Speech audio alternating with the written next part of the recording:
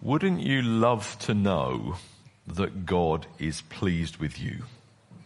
That the God who made you, and one day you will have to stand before, will be delighted to welcome you into his heaven. We spend so much of our lives trying to please others, but actually the Bible tells us that pleasing God is our highest calling. It's our biggest need.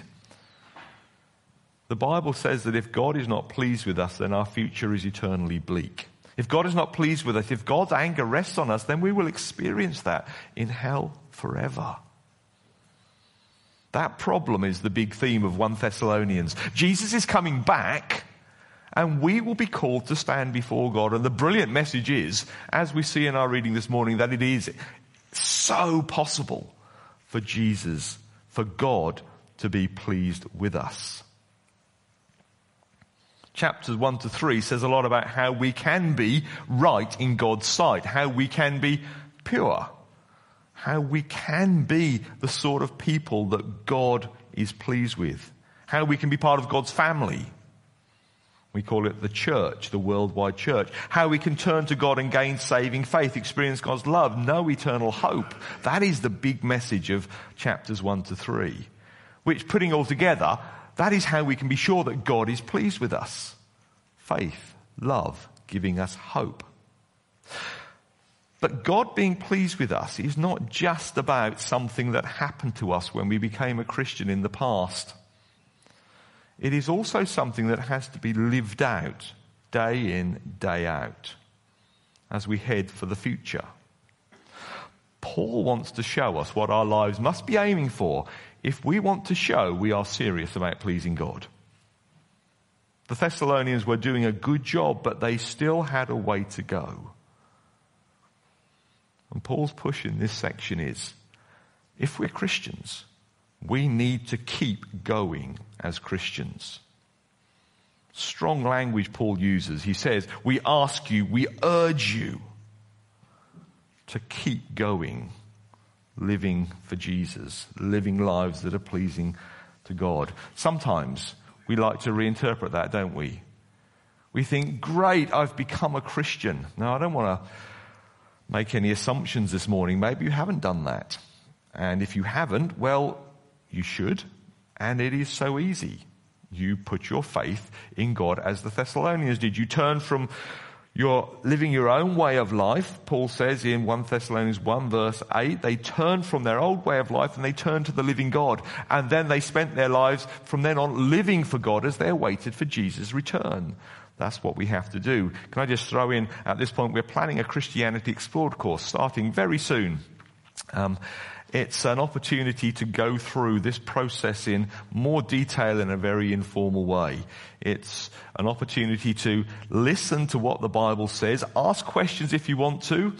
Some people are a bit worried because they're worried, this is all going to be a bit like an exam. You don't have to do anything apart from sit and listen if you want to. And you can ask any questions that you want to. If you'd like to be involved in that, please do let me know. We're looking to start that very soon. Once we are Christians, though, it's not just a case of thinking, phew, I'm in. I don't need to do anything else. So often Christians think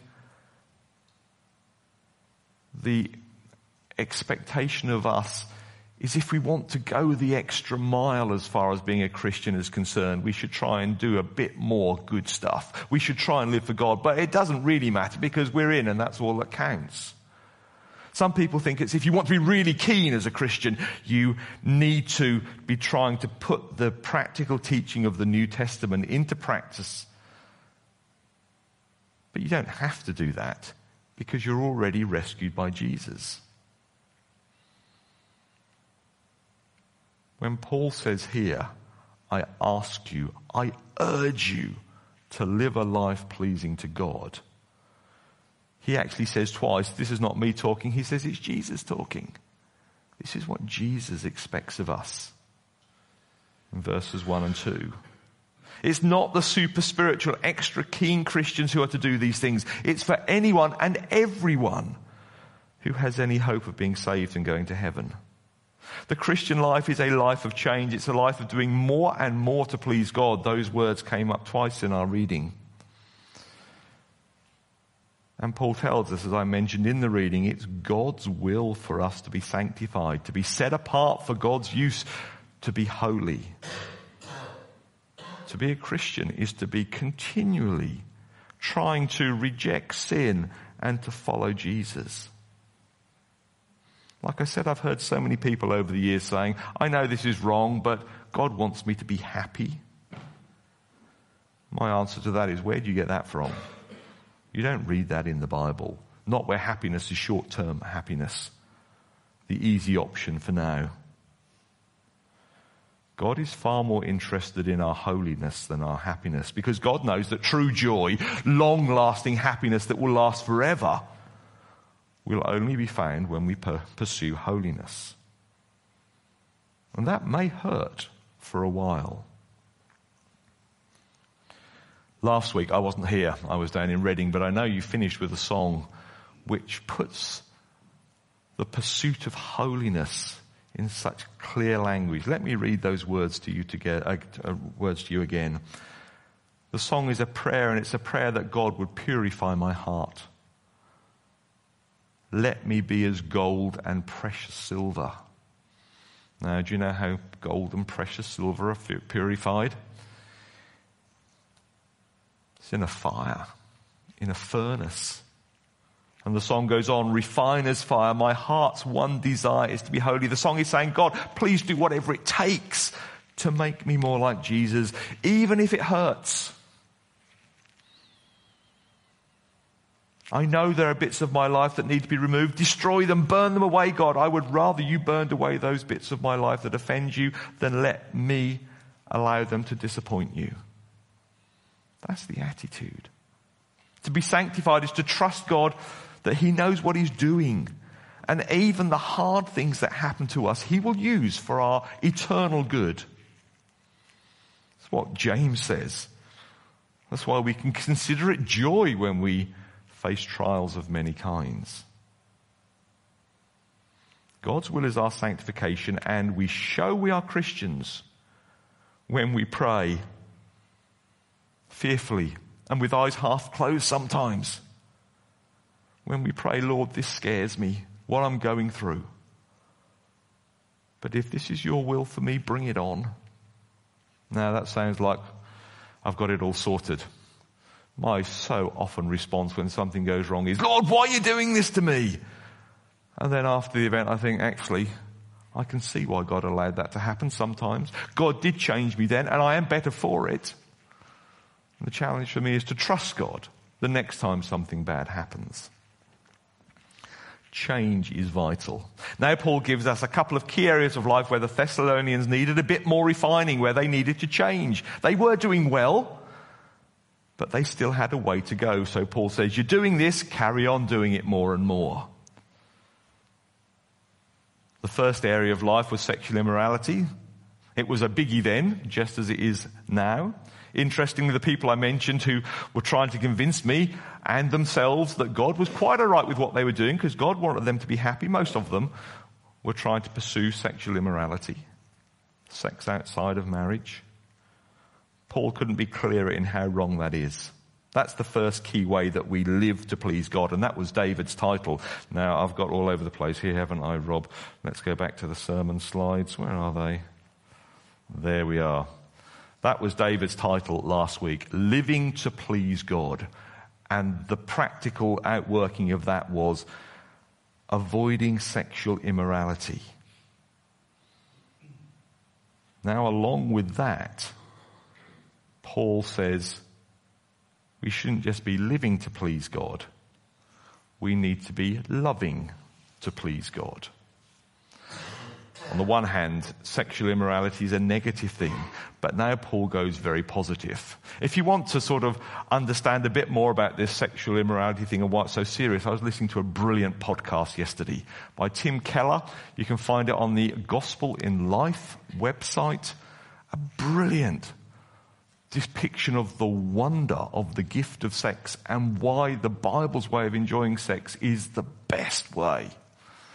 Sounds a bit racy, doesn't it? It's brilliant. Have a listen to that. Tim Keller, Gospel in Life. The Beauty of Sex, I think it's called. But this morning we're looking at this idea of loving to please God, the importance of love. God is pleased when Christians in churches love one another. Now, what does it mean to be loving in the way that pleases God? The first question is this: the content of love. What should be included in love?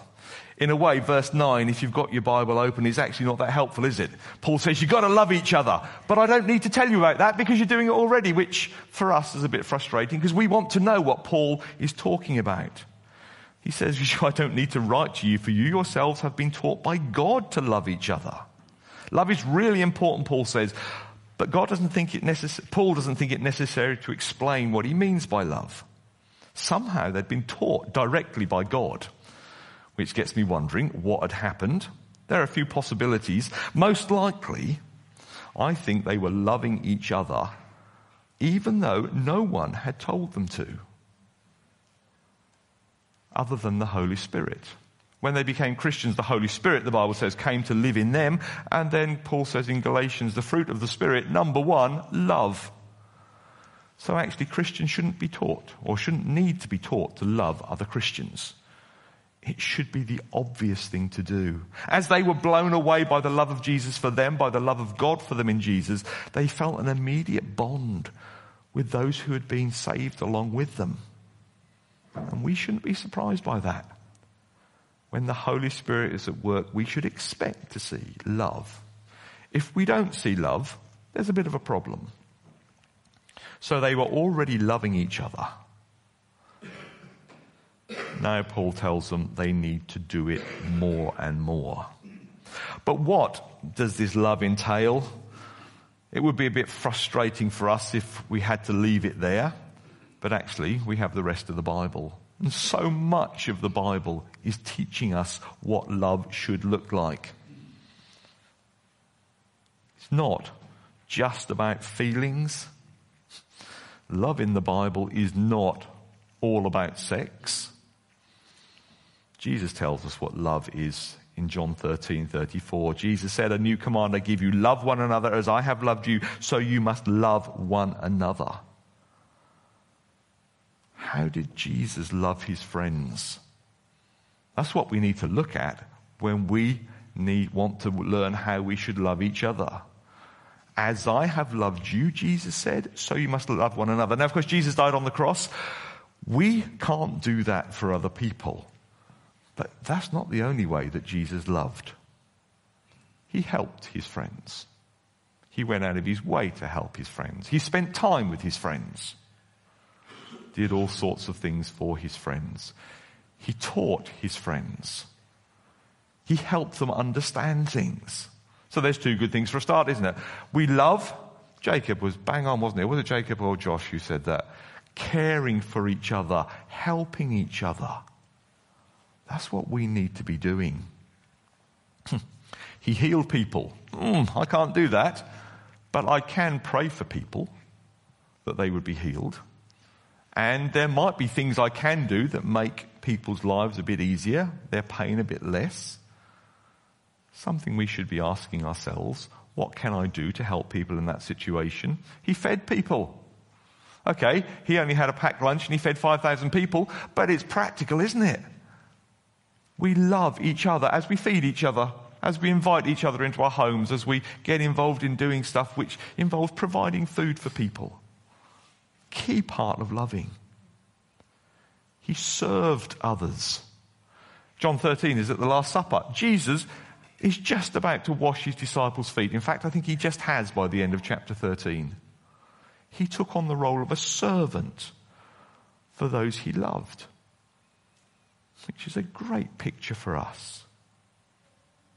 This is a tricky one. He got angry with his closest friends. When Peter says, Lord, you're not going to the cross, Jesus shouts at him, get behind me, Satan. You haven't got in mind the things of God. Listening to another podcast. We were on a long car journey yesterday. Lots of podcasts to listen to. Tim Keller talking about anger, said sometimes it's a sin not to get angry. When something bad happens to someone we love, it's sinful to be indifferent and say, oh, it doesn't matter. It's so easy to sin in anger. We mustn't do that. But sometimes we love people by being angry with them and saying, you can't do that. You shouldn't do that. Always being careful not to sin. Jesus prayed for his closest friends in that brilliant prayer just after John 13. He suffered. He died. Now, Paul doesn't need to spell out these sorts of things, and there's many more we could go for, because the Thessalonians were already doing this. These are the sorts of things they're doing. Paul's point is this: we please God when we love each other like this. But which others? Who should we be trying to please? Who are we meant to love? Paul is a bit more helpful here, as we see in verse 10. Verse 10 I've called the arena of love. No, I call it the context of love. Oh no, this is going to be embarrassing now. I was so pleased with myself with my alliteration, and then I got so embarrassed by it, I changed them in my notes, but I forgot to change it on the screen. Please forgive the alliteration. The context of love, the arena of love. This is the area. These are the people we are meant to love. In verse 10 it says, in fact, you do love all of God's family. It's not just the people you're sitting next to. It's not just the people you're related to. It's all of God's family in the local church. That is the arena of, thank you, the arena of, I'll tell you what the next one is meant to be in a minute. The arena of love. Where are we meant to be demonstrating this love? Primarily, it's in church. Of course, there's stuff in the Bible about loving anybody, loving our enemies, loving our neighbours, loving anybody we come across. But Paul is not talking about that here. He's talking here about the need, the highest need, to love our church family. We urge you, brothers and sisters, to do so more and more. The Thessalonians were doing it. They needed to do it more. The arena for this self-sacrificing, other-person-centered, caring, praying, sharing, helping love is the church. Brothers and sisters, Paul has already called them. That's the definition of the church, people who can call God Father. And so they are brothers and sisters. You do love all of God's family, he says in verse 10. This can only take place in church. The basic unit for showing love is the local church. Love is not just a feeling. It's a practical commitment to our brothers and sisters. It's a challenge, isn't it? We are to be showing practical, sacrificial, sharing, caring love to all of God's family here in Grace Church. Putting the needs of others before our own needs, where others are anybody in the church family. Not just the ones we like, the ones we get on with, the ones we're related to. It's so important. As an indicator of the spiritual life of the church, as we love Jesus more, we will love those who love Jesus more. And as a witness to those outside the church, the promise of John 13 is, by this will all men know that you're my disciples, by your love for each other. How will we see the power of God in action? God's love, God's power is most clearly seen as people who would normally be enemies, normally be competitors, normally at each other's throats, or not having anything to do with each other, coming together in a practical, caring, loving relationship. In a meeting we had on Thursday, someone prayed that people outside the church would be curious about the gospel. Someone else asked, how will this curiosity work? I think it's by living this sort of love.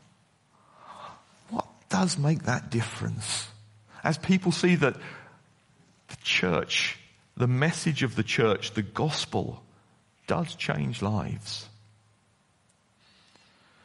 We've had some funerals recently. Been particularly encouraged by the number of people coming up to me after the funerals and saying, I don't do church. I'm an atheist. But there seems to be something going on here which I've not seen before. And I like this. It's not my preaching. It's people seeing practical love between Christians. That's the arena of love. But notice the geographical boundaries of the arena of love. Yes, it's all about God's people, but not just in Grace Church. Did you notice that? The Thessalonians loved all of God's family in Macedonia. Macedonia was a big area. I measured it on a map last night. If Macedonia was mapped over onto England, it would go from the east coast into Wales, and it would go from Southampton up to above Leeds. That's a big area. And the Thessalonians were loving God's people across that area. Now, of course, the practicalities of loving people 200 miles away were significant. How do you do that? They couldn't help in the same way, but they could help in different ways. And they did. They showed love across the miles. Many of us have never been to Brockley. Although, like I say, we do have people from Brockley watching our services.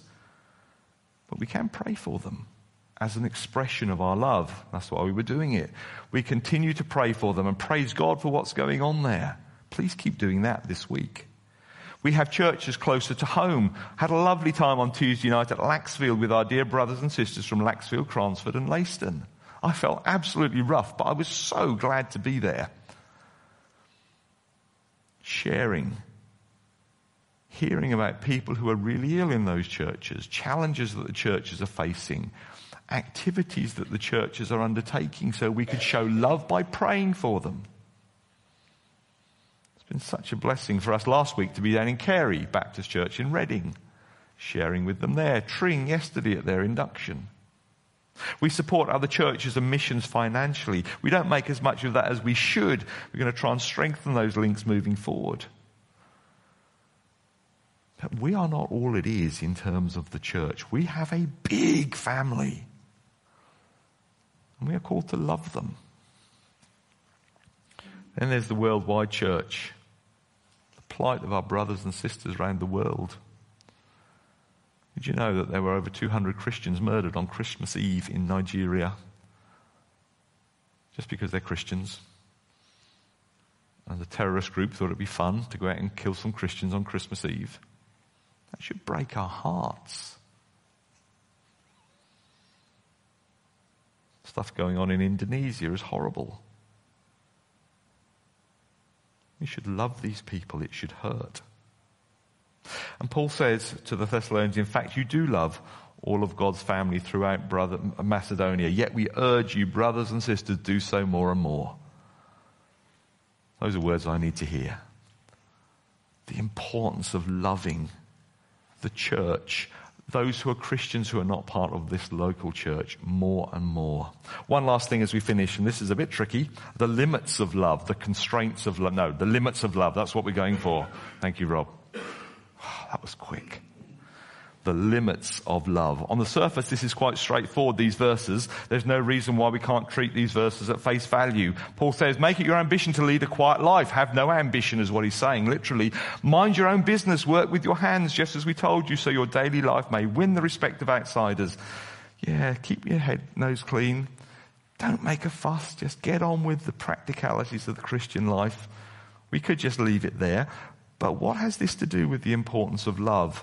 Or for that matter, the return of Jesus, which is what comes next in Paul's thinking. Is there a logical flow here? Or is Paul just throwing out some random comments now? How about this for an idea? And this is not all my own work. I've been reading a few books on this to find out how people far cleverer than I think. Imagine you're part of a church. Hopefully it shouldn't be too hard to imagine. Part of a church that is committed to loving each other. And there are generous people who are ready to help anyone in the church. Might it be possible that some people in the church might end up looking to others in the church to help them with needs that they could perhaps meet themselves by working?